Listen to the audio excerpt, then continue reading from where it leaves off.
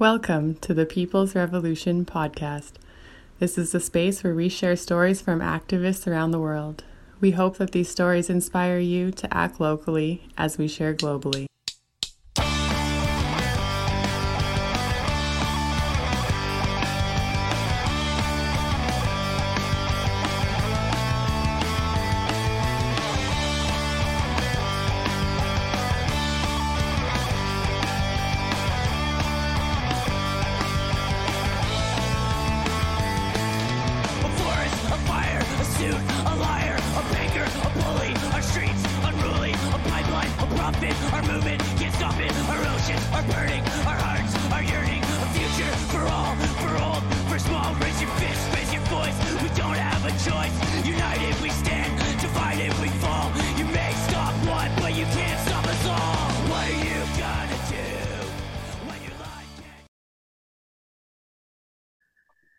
Welcome to the People's Revolution podcast. We're going to start today, as always, with a land acknowledgement.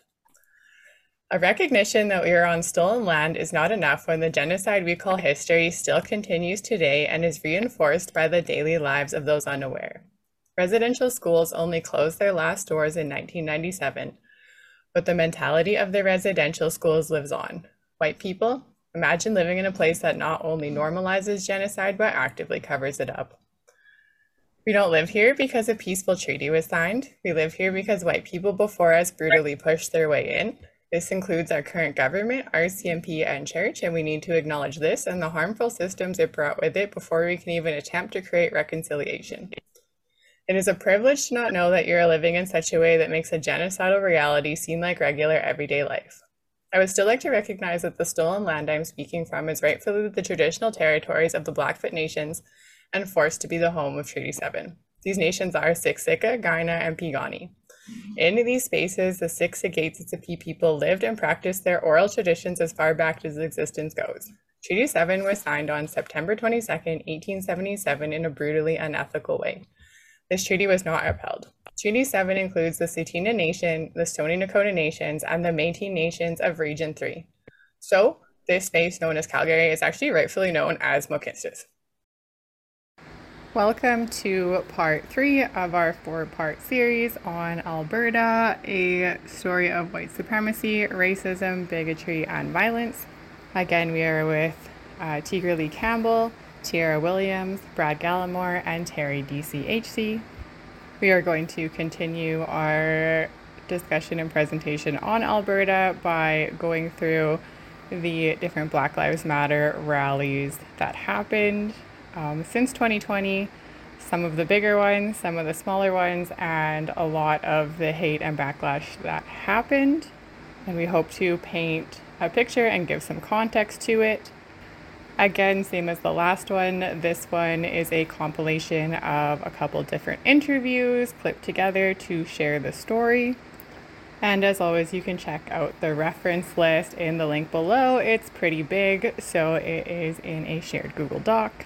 We really appreciate you being with us so far and for listening to this story. We think it's really important and it's just been such a fucked up experience. We are very happy to share this with you, as well as the final piece coming soon, which will include information on the convoy to Ontario from Alberta before 2020.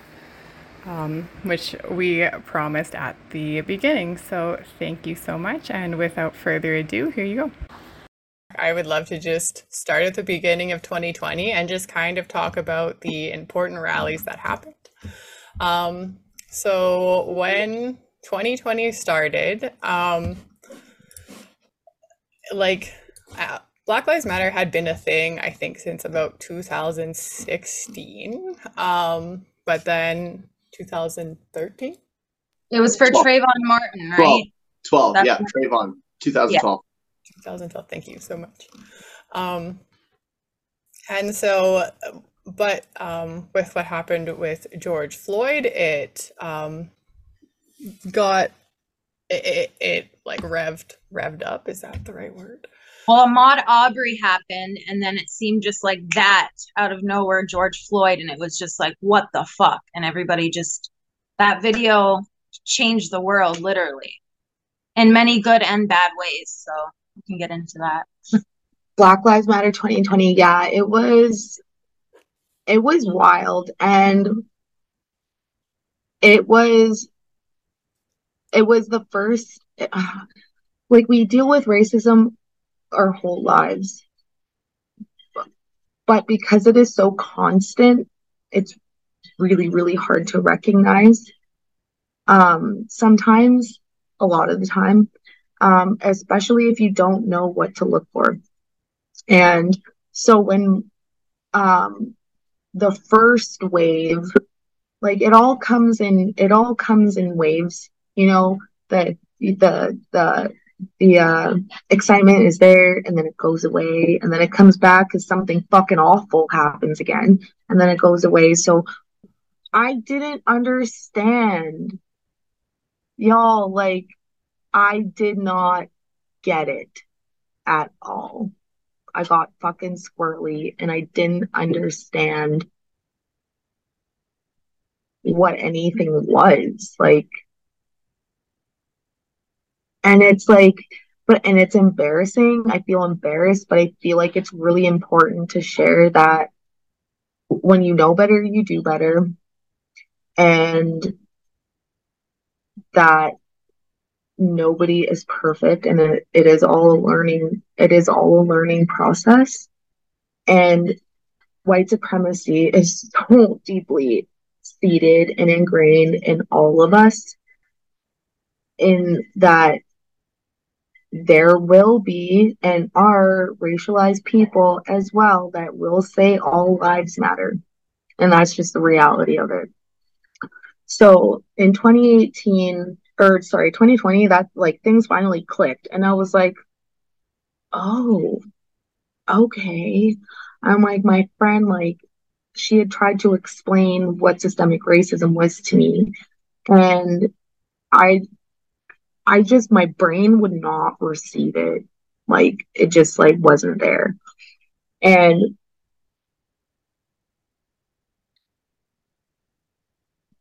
yeah, it's so interesting. Holy shit. Anyways, so in 2020, I was like, it was like a fucking light bulb. And I was like, oh shit, okay, like, there's so much learning and unlearning to do. It was wild. And I knew that there was a protest being held in Edmonton. But I was like 6 or 7 months pregnant, and I couldn't go. Yeah, there was big rallies in Edmonton and Calgary, and I'll just put some clips up of the Calgary one here before I put clips up of the Edmonton one here. The Edmonton one was substantially bigger. The count was 15,000 people were in attendance. That is fucking amazing. That was insane. Yeah. Can you speak on that experience, please, and thank you. Well, I just woke up one day and I was like, just heartbroken from the George Floyd. I don't know how many times I cried watching it, and just, I feel like I need to do something. I had went to my first protest a couple of years ago, and it was like very insignificant, tiny, just a few people. And I don't know, it lit a fire, kind of. So after all of that happened, I was devastated, upset. And I mean, my dad is Black, my family is Black, half of my family, and my friends are Black. And it was traumatic to see that. And basically, it's like watching your own dad die over and over on camera, but this man's crying out for his mother. One of the most traumatic things I think I've ever seen online. And so called up my sister and I was like, we should do a protest. Like, I need to do something. I need to do something with this, like, heartbreak and anger.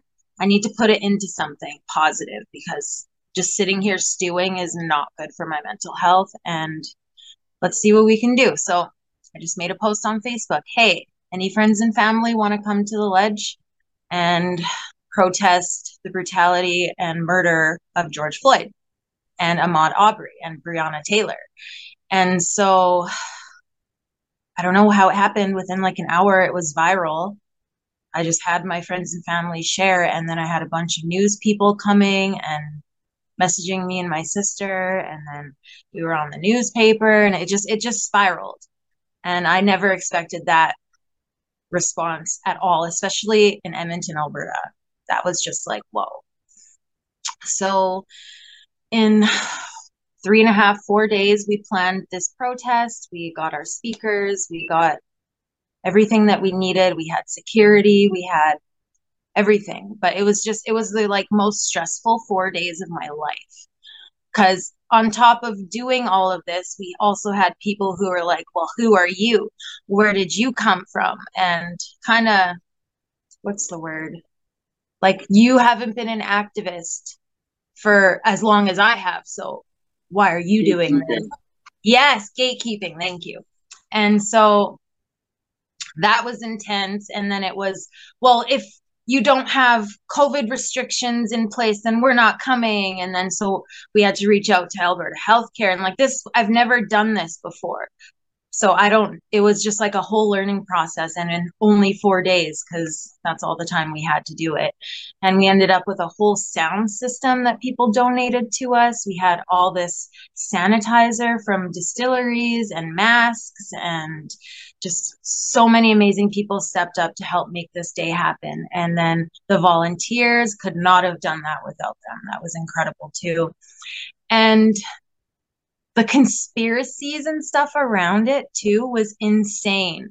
Like, Dina Hinshaw said that she contacted us and told us that we should not do the protest. And I'm like, I literally have an email from Alberta Healthcare that was not you, Dina, saying that we're good to go. So like, just so many things that were like, what? I never even spoke to these people. And so, and then like the hate groups come out and they're like, well, we're going to throw bricks at you and we're coming for you. And it was just like, oh shit. Like, my mom's like, don't go on stage. Don't go anywhere near. I'm like, I can't not be on stage. What are you talking about? I have to. So sadly, my son didn't get to come witness history. I really wanted him to be there, but I was afraid. I didn't know what to expect. We had all these like violent people saying they're coming, and they were there. You could see them and spot them in the crowd, and they were just standing there, like, all dressed in black, and every one of them had an umbrella, which was random. Nice weapon. So that was interesting. And then just afterwards, it turned into, okay, well, we have the protest. Now what? So that's how A Fight for Equity was kind of created. And that's how I met amazing people like you and Brad and Tigra and Terry and just everybody in the activism side of Alberta all came together. And that was a beautiful thing. Like, seeing so many people from so many different walks of life was just incredible, and made you realize like, okay, I'm doing the right thing. So many times you doubt yourself when it gets that big. It was just so overwhelming in the worst and best way. I don't know how else to explain it. And then now you're in the public eye, so people are judging you left, right, and center, and people are doxing you, and people are following you and coming after you. And now there's lateral violence because you're not doing enough for the people. And it was just crazy. But it was one of the best things I think that could have happened in Alberta, because it brought a strong group of people together and activists together. And next thing you know, we're all traveling together and going to protest together. And it was very emotional and it's been a wonderful ride, but a lot has happened since 2020. It's been crazy. Yeah. Brad, you're killing me right I know. But it's so true. Like, the fact that we all came together, like, you know, like I think I randomly reached out to Tierra, and her first response was like, "Who the fuck are you?" Like, like, no, it was awesome.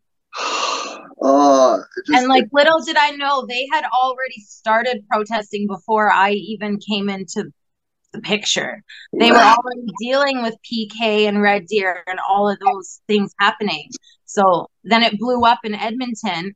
And just one of the best things that ever happened was, so after we did our cleanup, because we literally had to go to the ledge before it happened, and we sprayed the ground with X's so we could have people social distance. And I mean, that didn't really happen. There was over 15,000 people, but we did our best.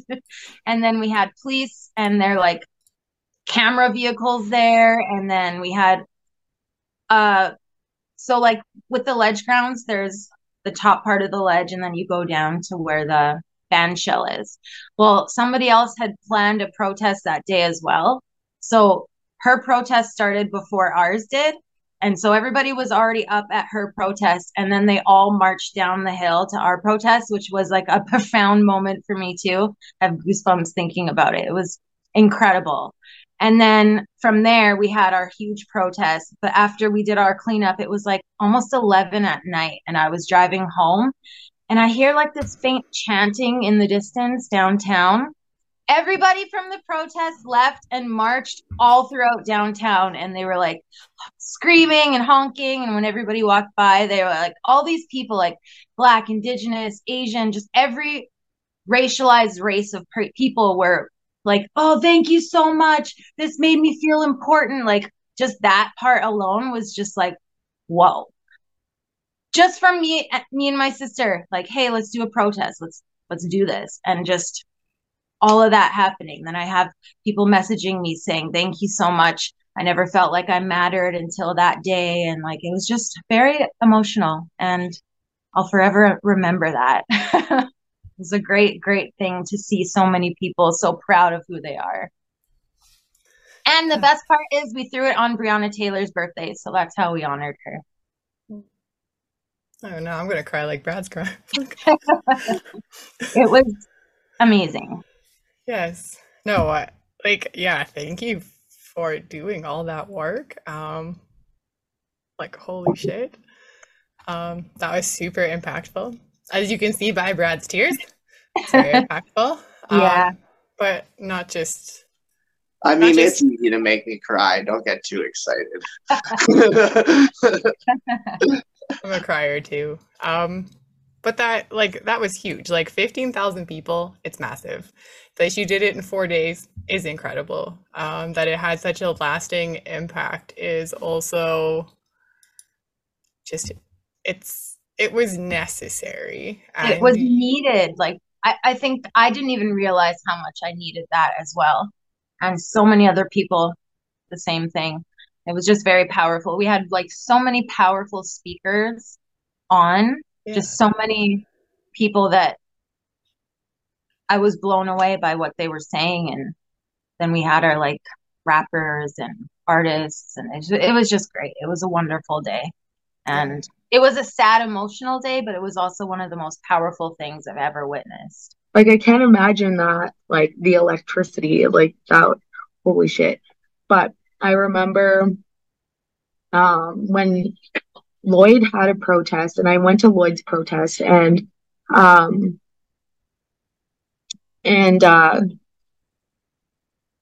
it was really, like, it was really great to see that turnout, and but the comment sections were awful, and they are still awful. And then I remember I'm like, why? Like, we need to have another one. We shouldn't just limit it to one. You know, are the other towns like going to do anything either? And it was like, I don't know, a few days later, I saw Brad like freaking floundering in the Vermilion groups, like trying to plan this protest.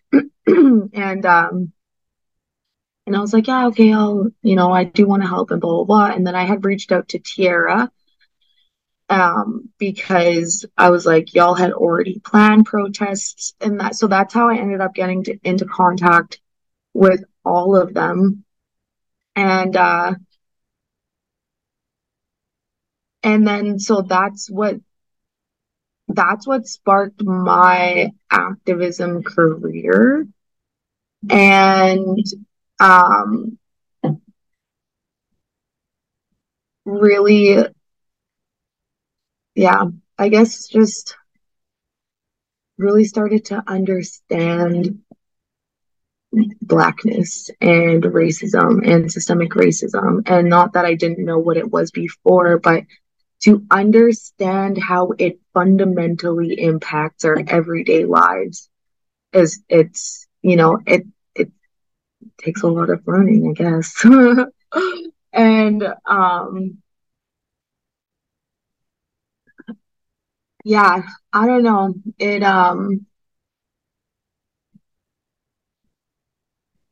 It kind of like, I don't know, it rocked my world. Like it made me like really angry. Not the movement itself, but like just like not being so naive, I guess, too, and like recognizing like my own internalized racism. Like that it was like a whole like aha moment. I don't really know exactly how to explain it. And um it just like really made you view society through not even just one, like not even just my own like lens, like biracial lens even, but like the intersectional lens, the queer lens, the female lens, like, you know, it's just like you're hyper aware that, you know, this one way is not the end all be all. And I think from the Black Lives Matter movement, which is still ongoing, like it's not this, you know, it shouldn't have to take somebody else dying, like Tyree Nichols, for it to spark the outrage again. You know, like it's not a fad. And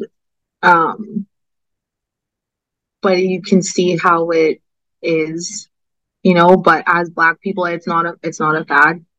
It kind of opened up a bunch of other people, like EPS now started doing their racialized, like not saying it went anywhere because I no longer work with them for a reason, but a lot of people were starting to like realize, okay, we need to change. We need to change systemically. We need to change who we are. A lot of people started doing their own work, and it was nice to see so many people. But just like everything, people kind of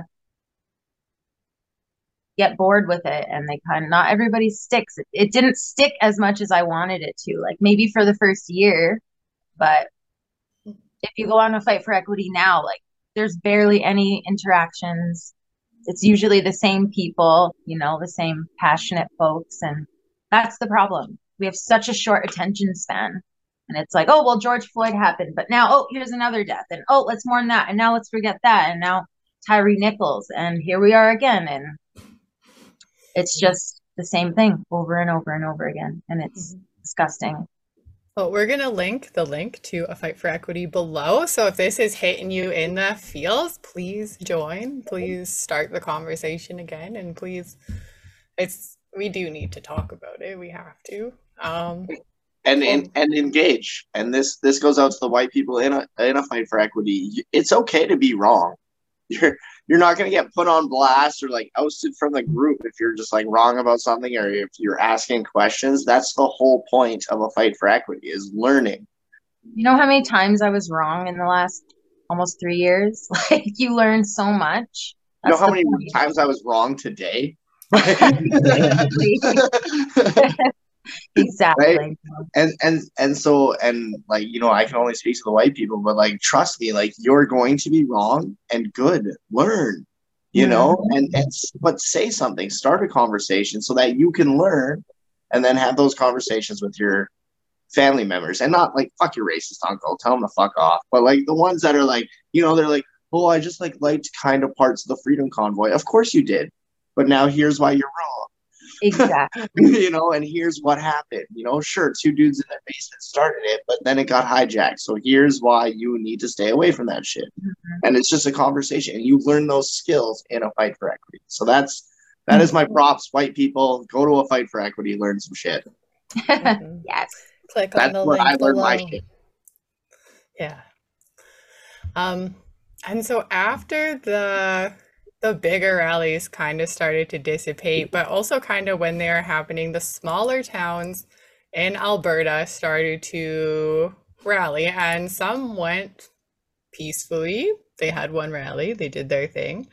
Some was not so peacefully, and it got kind of fucked up. But there was like, for example, Lethbridge, Innisfail, Lacombe, Banff, Red Deer, the whole kit and caboodle. There was in Innisfail, they said they were going to put the rally on, and then they were like, they got a bunch of issues from people that lived in the town. Actually have a clip of some people in the town and what they thought, so I'm going to play that here. They're not going to get any real traction in Innisfail.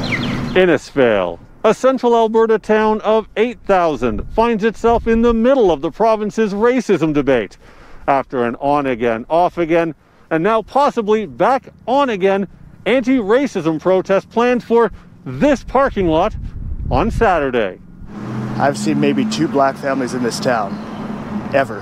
I'm completely for Black Lives Matters, but this town's kind of not the audience that you're looking for. We never used to have them. Things were great.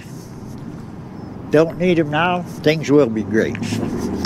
But they want to do it, let them go for it. The Black Lives Matter protest was initially called off after an onslaught of online bigotry, but it was revived after a wave of support. Only a few dozen people have formally committed to going on Facebook, but there are hundreds of people in the Central Alberta Against Racism group, which is linked to the event page. And as the organizer herself posted, this has expanded well beyond what she was expecting. It's a pretty small town, so I don't think it should be that big, you know? If anything, it'll be good for tourism. I'll be fishing. City News reached out to the organizer, but the calls were not returned in time for broadcast. The town's mayor says they were caught off guard by all the attention and found himself backtracking on comments to the Calgary Herald that all lives matter. In a statement, he says, "Since I made these comments, I've received many messages pointing out my lack of awareness on what is a tremendously important subject. I received this feedback with the clear understanding that I need to do better." Alberta Premier Jason Kenney is unequivocal in his support. Racism is always and everywhere an evil. It's a sickness of the soul. It must be condemned at every turn. And we must recognize a history of institutional racism here in Canada that sadly has touched us in Alberta. But there is still some question about whether or not the rally will happen. This post was up for about an hour Wednesday, expressing concerns about the potential cost of the event, but it's since been taken down. In Innisfail, Jonathan Muma, City News. Yo, hold on. I'm just going to say this. I'm still pissed off about Innisfail, okay? They got so much attention while we were dealing with the exact same shit here, and they didn't continue. So, like, don't get me wrong. I'm glad they did it, but, like, what have you heard from Innisfail lately? I know. And they got all this attention. Ugh. Tigra have been, like, putting in the work. Yeah, I didn't do it for the attention, but I was still a little pissed that she was getting all that shit, and it was like, man, what are you doing? No, yeah, because I tried to Google when I was researching for this rallies that happened in either Vermilion or Lloydminster, and like crickets. You have to Google my name to find it. Do you know how stupid that is to me? Search the white guy's name and you'll find the story of Vermilion's Black Lives Matter. Yeah, think about that. Take that home with you. Right.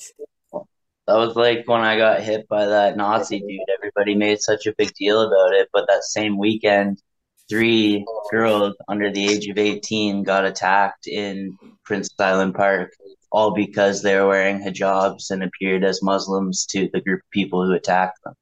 Like that, nobody should be talking about the white dude who got hit by the white dude. Should be talking about the fucking hate crime that just happened. Mm-hmm. And that was a huge thing across Alberta too. The constant attacks on the Muslim people. And then when we tried to do a protest of like handing out roses and just letting them know we're here with them, EPS threatened to charge us, so we weren't allowed to do it. Correct. Yeah. Meanwhile, every Saturday there was a freedom rally, and these are anti-maskers and people who do not take COVID seriously, and they weren't threatened or told to stop. But us who want to take like masks and sanitizer and make sure we're doing it safely, but just to let those people know, hey, we're here with you, we couldn't do it. So we ended up getting people to just make signs, put them in our windows, share it on social media, which I'm sorry was not as impactful as if we stood out there supporting the community. It was very upsetting. Mm-hmm. That's fucked up. Yeah. Damn. Why is Alberta like this? I know we just went through why Alberta is like this, but like, holy fucking fuck. Yeah, and I guess to speak to that a little bit more, we can go on to Lacombe.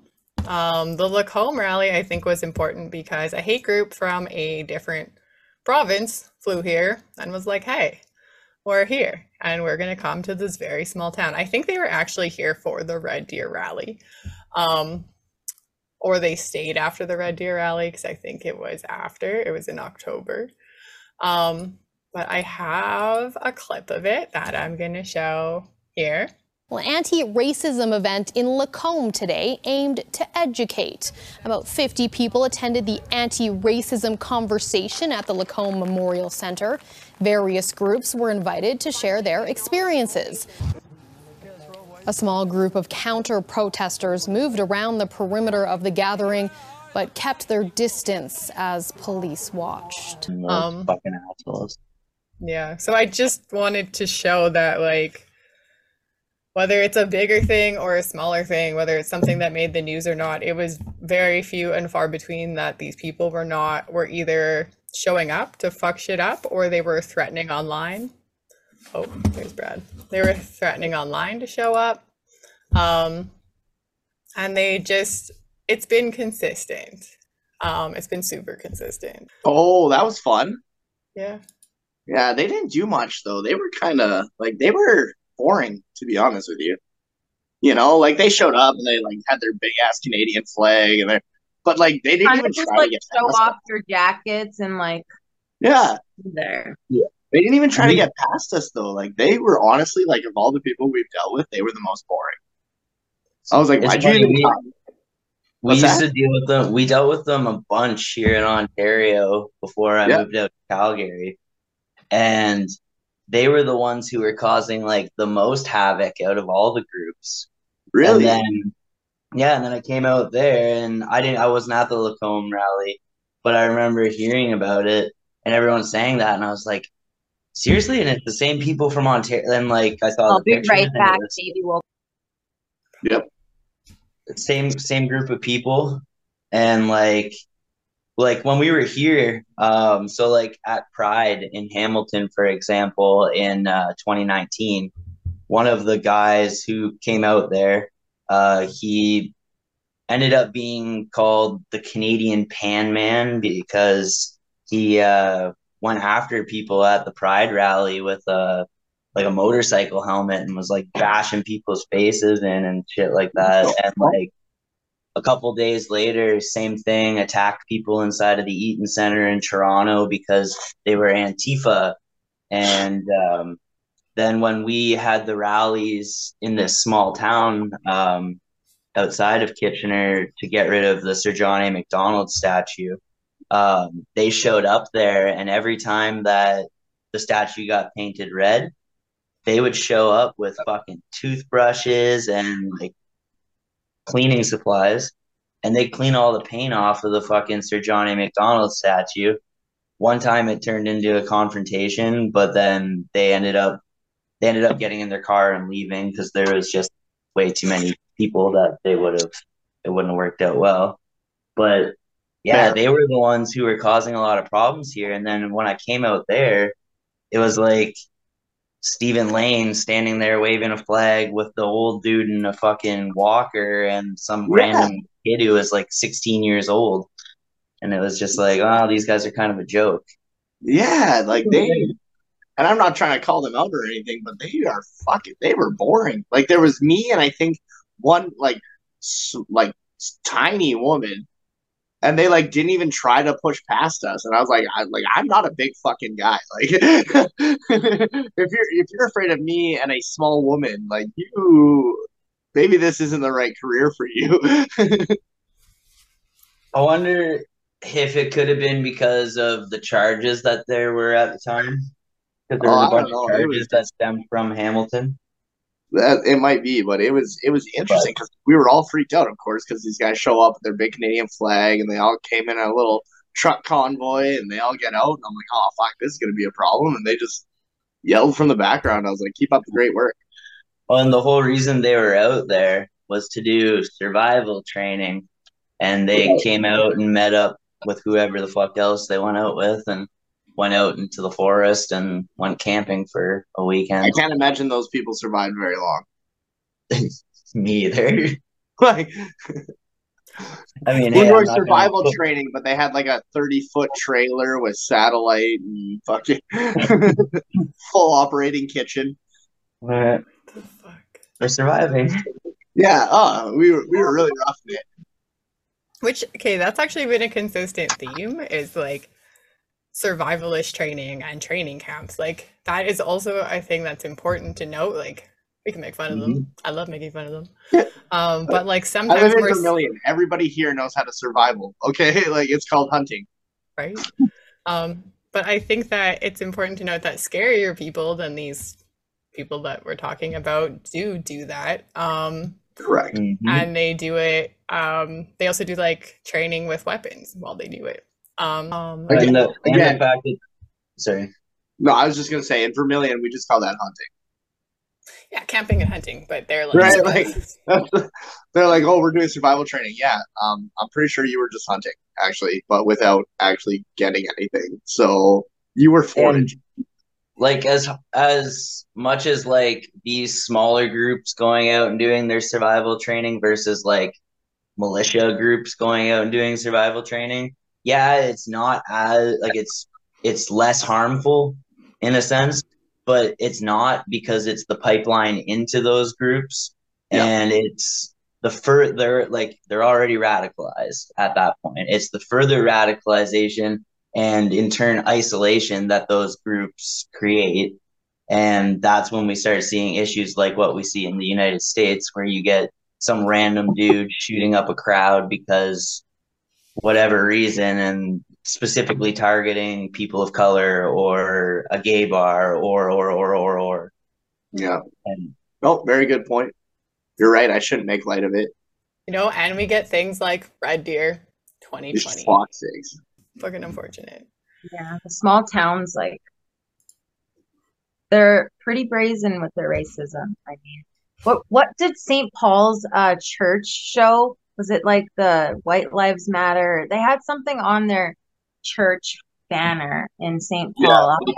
Yeah, they did the All Lives Matter. All Lives Matter, yeah. Red Deer 2020.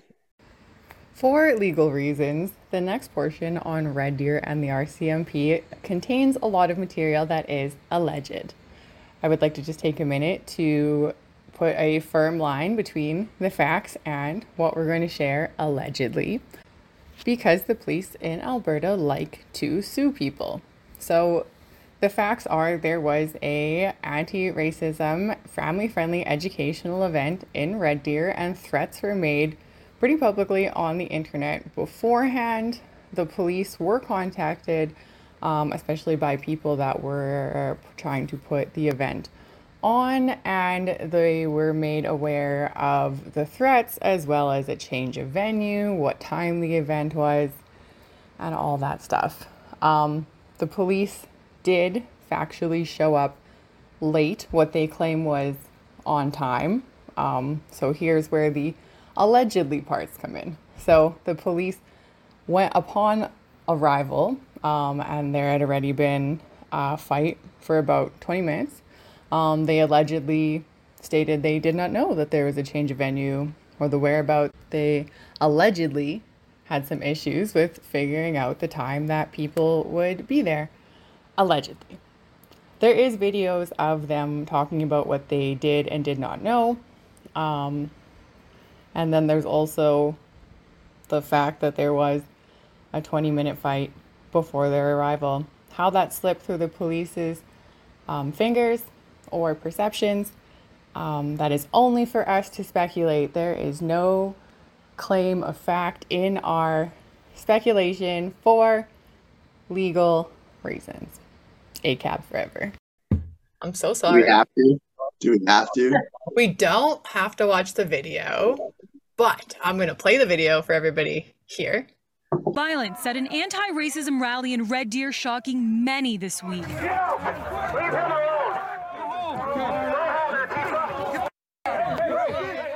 And also pushing the spotlight on Red Deer RCMP, many criticizing the forest for not taking enough action against hate groups that were there to disrupt and later outright cancel the planned event.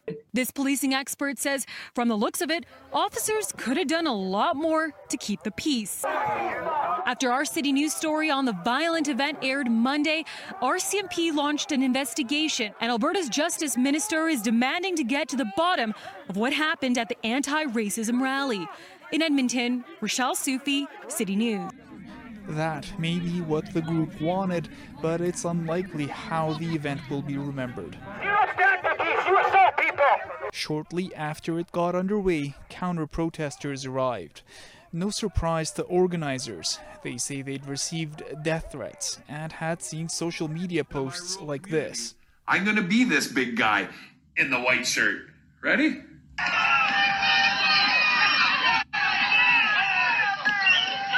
Watch what he does. Little slaps to the face.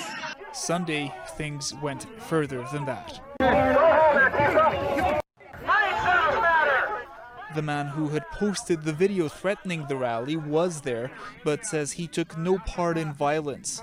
While video shows a police presence on Sunday, they made no arrests, and organizers say they did not protect anyone. Today, Alberta asked the RCMP to get to work. Police have a difficult job of keeping the peace. The Mounties say they had analysts doing security assessment prior to the rally, that they'd missed footage of physical violence, but can't lay charges yet. The police are required to conduct a full investigation, and we can't simply just submit a video. The first thing I want to say before Brad unfucking loads is I'm going to show this picture right here of one dude punching another dude. This was the first punch thrown. It was from a white guy to an Indigenous gentleman who was wearing a mask up to here. So they assumed this guy was with us. He was not. So they punched him and the guy was like, good punch, but I'm with you. And I was like, this is how this is going to go. Brad, take it away, Brad. Like, okay, so I'm not going to lie. So that day straight up fucking changed me. Like, I was aware of things that were happening. I was, trying to do my best to be a part of things. And that day, like, literally, like, I relived that day almost every fucking day. Like, it was fucked. It was straight up, like, white supremacists in your face. You cannot deny it. And they want to fucking kill you. I also almost got hit by a bus that day. It's kind of irrelevant, but, like, straight up happened. I was running across the street to help somebody, and there was a bus. I didn't look. I almost got hit by a bus. But anyways, like, I straight up, that day was just fucked. And like you said, like, the first punch was thrown against themselves. Still fucking hilarious. But there's even a clip where they're all, like, coming up to this little fence, and there's a little gap in the fence, but none of them go to it. And it's like watching cattle not being able to find the hole in the chute. And it was the funniest fucking thing I've ever seen in my goddamn life, because you can even see a guy yelling over the fence, and all I can imagine him saying is, where's the hole? Sir, can I? Anyways, no, but that, like, it was fucked. Everything became real. Like I had said before previously in this podcast, my activism is incredibly privileged. I am very close with Tierra and Tigra. I get to see the amazing things they do, but unfortunately get to see the shit that they have to fucking deal with. And that's when it was really in my face. And I'm not going to say that I wasn't aware of it before, but like sometimes you have no choice but to change every perspective you've ever fucking had, ever. And that day is exactly what happened to me. You know, like the number one reason I'm anti-racist is the Boondocks growing up and September fucking 20th, because I had never seen anything like it. And these people are yelling at me. There was a guy who drove all the way from Lloydminster just to fucking see me there because I was the leader of Antifa that week. And don't get me wrong, it was flattering, but not really. The ironic part is that guy who drove all the way from Lloydminster to be there and was like a straight up Pat King fucking crony, him and I are actually kind of chummy now because he said everything about all of those dudes were fucked.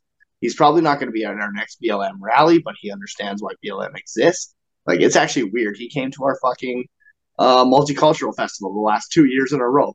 Like, it's with his motorcycle group. Like, it's that fucking weird. Because even people from that side saw how fucked it was, what they were doing.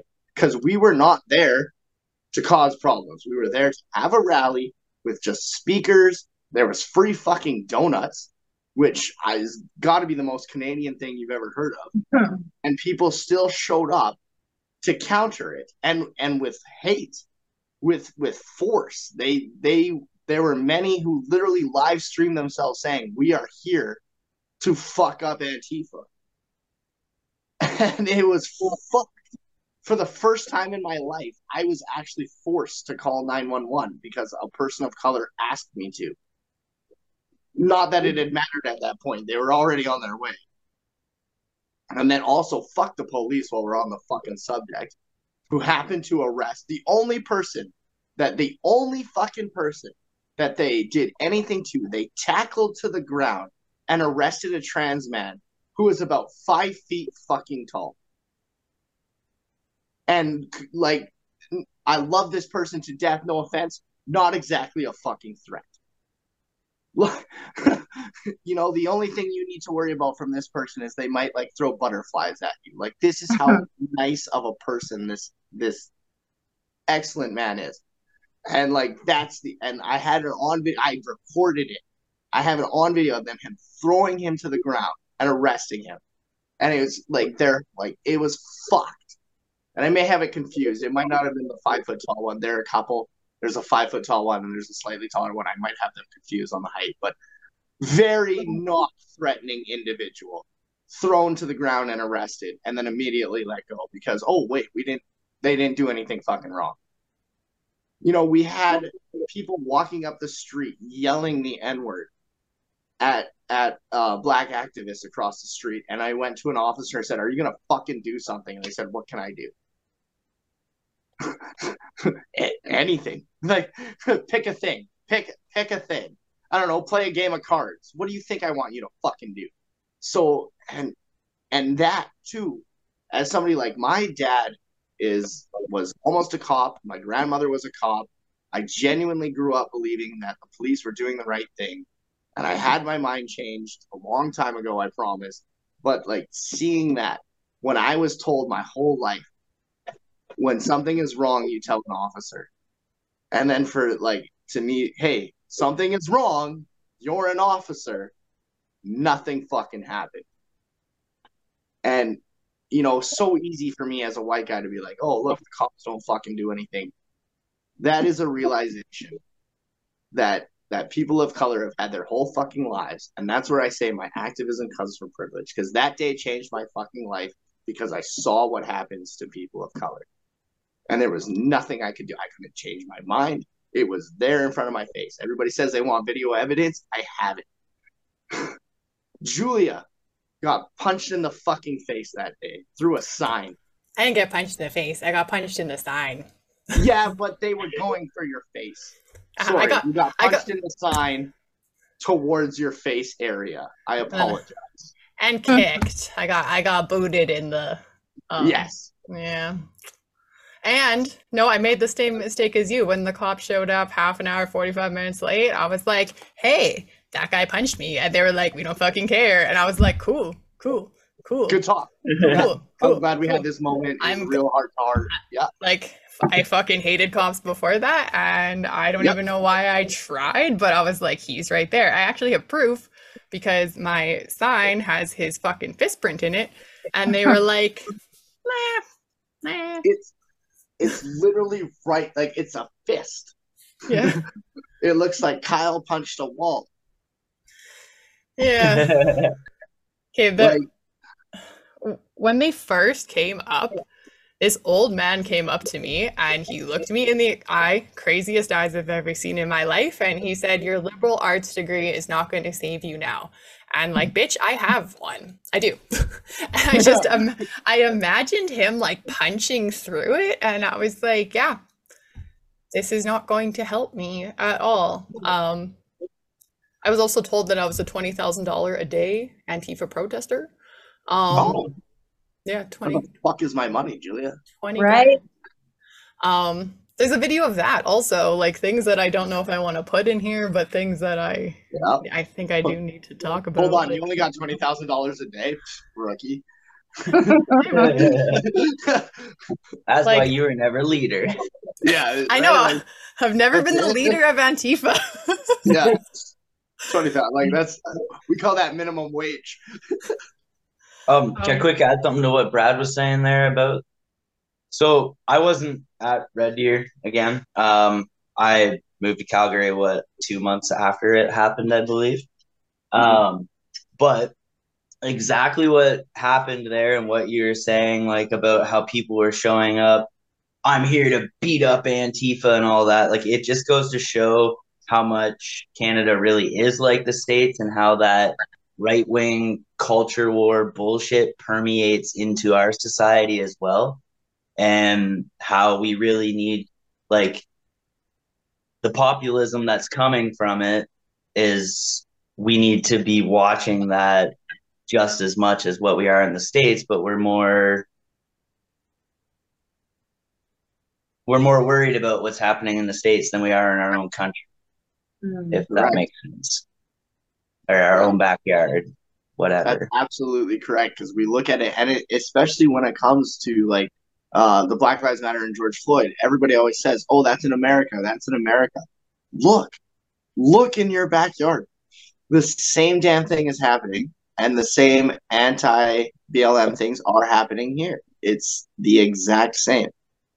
I know somebody personally who was shot dead by the cops here in Kitchener-Waterloo, smaller city than Calgary in Canada, all because he was threatening to kill himself with a paring knife, holding it through his throat.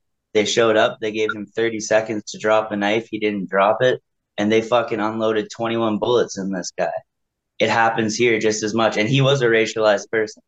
It happens here just, like, it's just not as prevalent because we don't have as much population. We have a 10%, right? Or 10% of their population. Yeah, where it happens just as they're like Sammy Yatim in Toronto on the back of the bus, a underage kid at that, who is a person of color, again, suffering with mental illness, who wanted to hurt himself. And in the end, the cops didn't give him a chance, and he caught 8 bullets. You're more likely to die by police if you're having a mental health break as a racialized person in Canada than any other person. Yep. Tigra Lee's thoughts on Red Deer. I was so pregnant, like, because Red Deer, what month was that? September? September 2020. Yeah, and I had my baby was a month old, so I couldn't go. It's a good thing you didn't go, to be honest. I went to the community. I did go to the community discussion that I had in Wetaskiwin, and I brought, but because I knew that how shit was going to go down in Red Deer, I couldn't consciously bring my kids to that, knowing that there was going to be danger, and I really wanted to be there. That was like I really, really wanted to be there, but there was no way I could like put my kids in danger and like put myself in that much danger knowing that like my baby was so new. But I do know like that whole thing was fucked up. Like we were all a part of that planning process. And just to know that, first of all, it was supposed to be peaceful. It was planned peaceful from the beginning. And then, second of all, knowing that even the location was changed to try and negate whatever wrath was going to come down. And they still showed up to the second location anyways. Like, that was super fucked. It's also like a good point that, you know, you knew that shit was going to go down. Other people planning knew that shit was going to go down. But somehow the RCMP had no clue. Allegedly. So here is a clip of the RCMP's reaction. What we heard at the rally was that they didn't know that the location was changed. Allegedly. They had the wrong location time. Allegedly. Blah, blah, blah, blah. But we can see the progression of what they say here.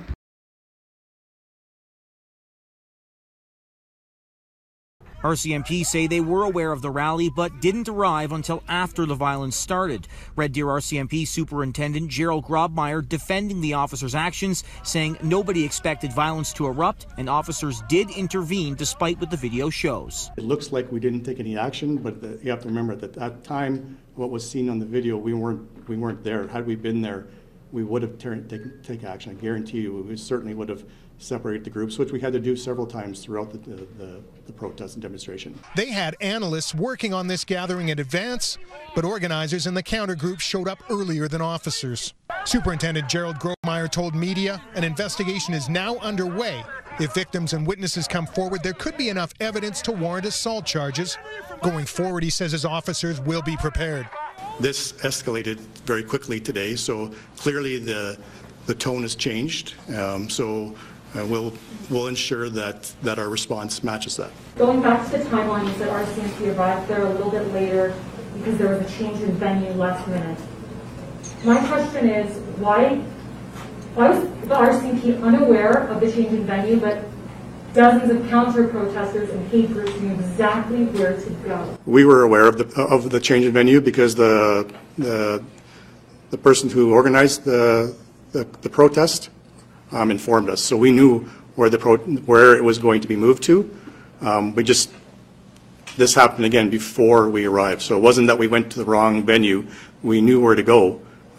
These events happened prior to our arrival. With respect, you said the other Red Deer protests were peaceful, but just a week prior to this one in neighboring Ponoka, someone was hit by a truck, and your counterparts are investigating that as a hit and run. Mm-hmm. We've also seen at least one social media video of someone basically hinting there would be violence if this event did take place. Mm-hmm. So why weren't you watching more closely with an idea that things could get worse? So we did have our analysts monitoring social media, and we did plan for it. So we had, at one point, we had 16 police officers at the event on Sunday. So you had analysts in advance looking at this? Yes, we always do. For every protest we would have, just to ensure to see if there's any what the chatter might be. So but both sides beat you there, correct? The time? Both sides beat you there to this point, the RCMP. They were there before we were, yes. So if you did have analysts looking in advance, and yet you're saying the other protests were peaceful, I'm just not following, I guess. Like, did you expect this to get bad, or did you not expect it to get bad? We certainly didn't expect to see what we saw on Sunday. I don't think anybody did. RCMP telling media at a news conference Tuesday that officers were not there for the punches, but admit they knew about the online threats leading up to the rally. Now backlash online against RCMP, claiming they did not take the threats seriously. One person tweeting RCMP are failing in a big way. Their response to this is more disturbing. Others calling for RCMP to commit to do better. But it almost feels like there's some willful, displays of inaction because of maybe broader narratives around defunding, police services throughout North America. And I hope that's not the case. I'm laughing, but it's not. It's funny. just such It's a blatant fucking lie. It's a fucking lie. Allegedly. It is such a lie. And like, even like, she spoke to the it was like days before, wasn't it, when she spoke to the RCMP and let them know like what was happening. I think a bunch of people did. Yeah. And the fact that she knew that what they were planning and knew that that was happening, so she changed the fucking location. She changed the location of the event altogether to get away from what was coming. And the RCMP were notified multiple times on the day, asked, like, literally, we're going, you should be there. And they were 5 minutes away and they were still fucking late. You know, like half an hour. Yeah, half an hour late. And it's like the one fucking time I will never, ever, ever call RCMP to be at any of my events. I don't give a fuck. I don't care. But that one time that they were called to be at that fucking event and they are lying, saying that they did not know. So just to add some context, you could obviously see in the news clip, this is where they changed their tune and were saying that they did know, but this was not the story from the beginning, and I think this is why the reporter asked them that. It's wild. That is fucking beyond me. And then it's just like the accountability piece again. Like the counter protesters were literally fighting amongst themselves before they even fucking got there.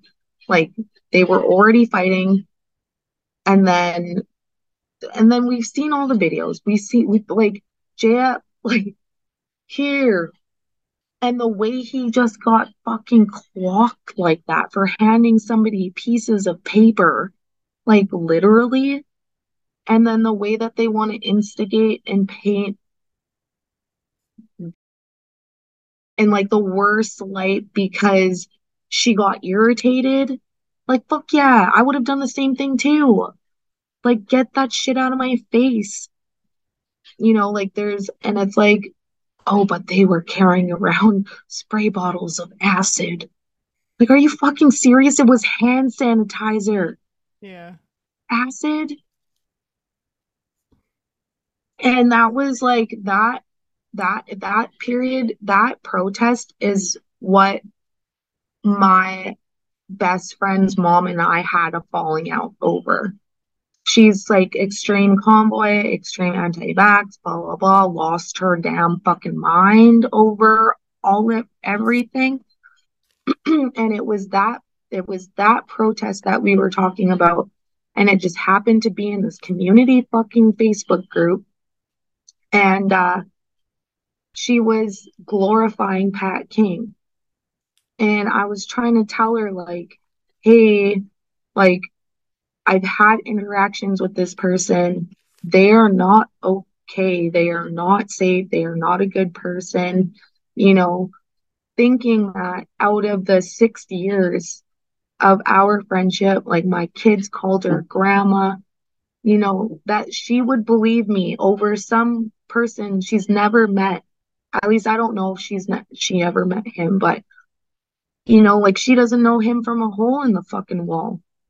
Like, but because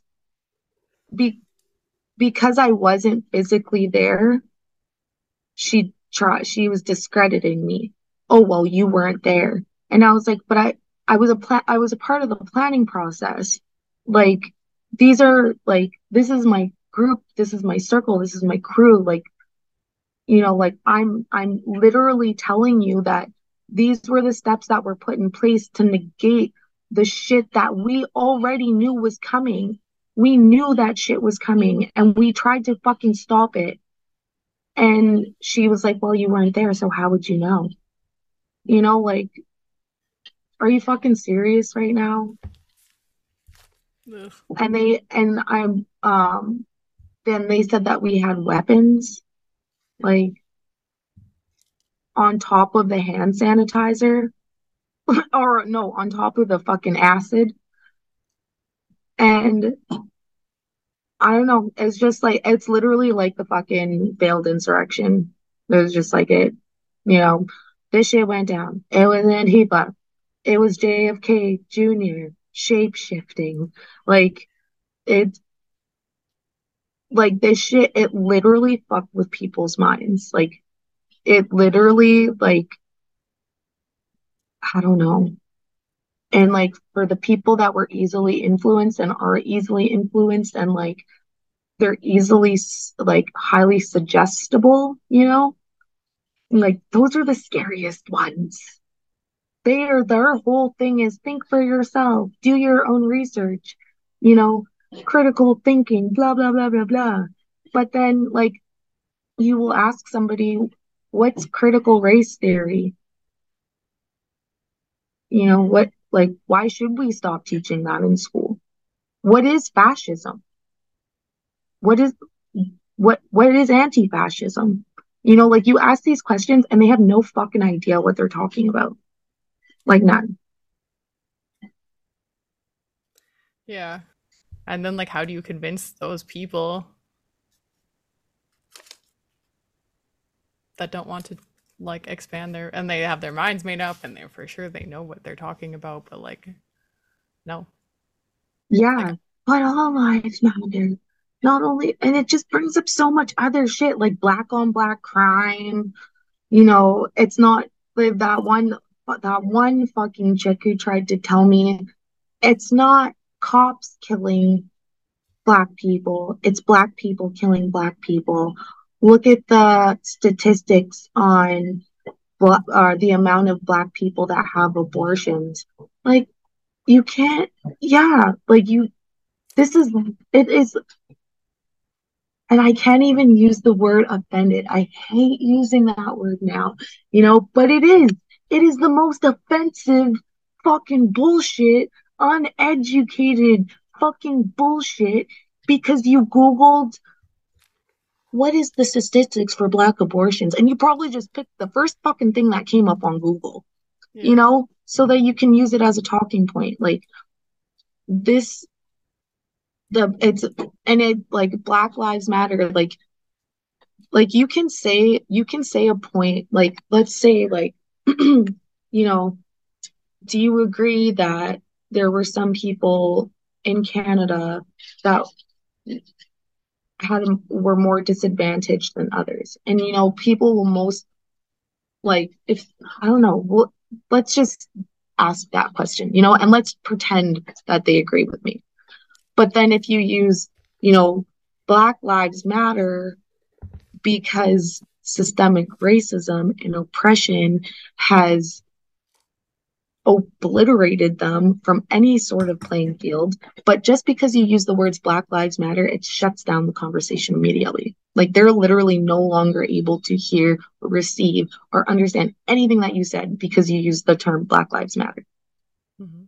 And it just like, it's like it takes it's like it takes something away. Like, what the fuck does it take away from you to uplift somebody else? What is being taken away from you that this makes you so fucking angry? Well, we all had to work for what we have, and, just pull up your bootstraps. And, especially when we're talking about like UBI and you just want to give people free money. Like, what I'm saying is give everyone the opportunity to live. And what you're saying is nobody should get anything unless they suffer. Everyone should suffer for what they have. Like, that is literally how I think about it. And like, just why? I bet you collected your $2,000 a fucking month. from CERB, but then you're going to shit on everyone else, you know, or you're going to shit on people who make AISH for wanting more money, you know, when they are making less than $2,000 a month now and expected to live on that.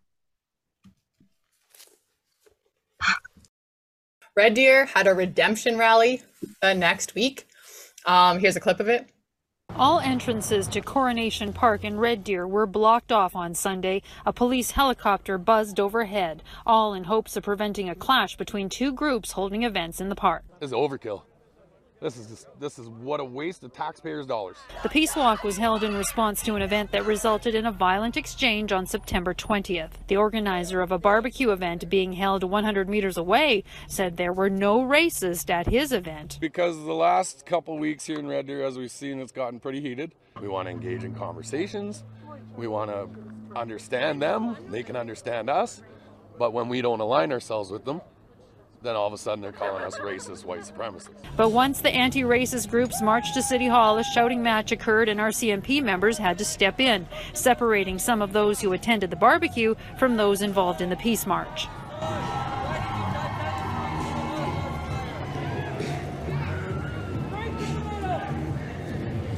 You can just see that even when it was redone, these fucks still had the audacity to show up, even though they were on camera being fucked up. And then a week after, these same white supremacists went to a parking lot in Red Deer at like 8, or in Edmonton at 8 p.m. Oh yeah, and one of the most racialized neighborhoods in Edmonton. Yeah, I'm gonna show a clip here. White supremacists were called out. 2020 and you guys are still carrying on about this. Heated confrontations Tuesday night in a parking lot in North Edmonton as people with connections to hate groups gathered to rally. And there was a lot of words thrown around, there was some pushing, there was a lot of racial slurs being thrown. But neighbors in the area wouldn't allow for it. These are the same guys that were in Red Deer. They're not doing anything. Get them out of here. It's a free con. I can't. What? Bullshit. Get them out of here. They came in here. They were throwing racial slurs. We're seeing her just you tell me what section of the law I can move these hate people. Hate speech. Get them out of here. But she claims officers told her to go home. According to Edmonton police, there were about 100 people last night. They say the interactions between participants were mostly verbal, but officers did have to separate some people who began engaging in physical altercations. There was one arrest. The man was released without charges. Edmonton police add there are no investigations or any injuries reported. The rally coinciding with the presidential debate where Trump refused to denounce white supremacist groups. Stand back and stand by. Do you want to talk about it?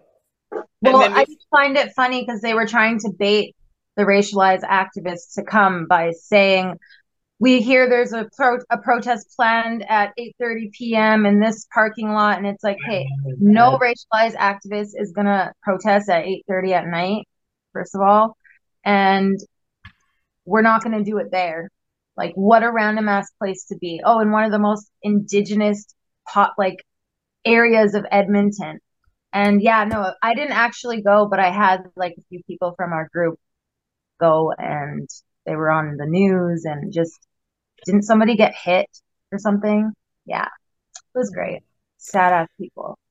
I know, it's fucked. And you can see, and they say in the news, this is the same people. Fuck these people. Yeah. So we are going to wrap up here for this third piece of the podcast. And we are going to start the fourth one next time with the probably long anticipated and long promised first convoy before 2020, and then finish up with some final stories and reflections on Alberta. Thank you for watching and listening so far, and we appreciate you.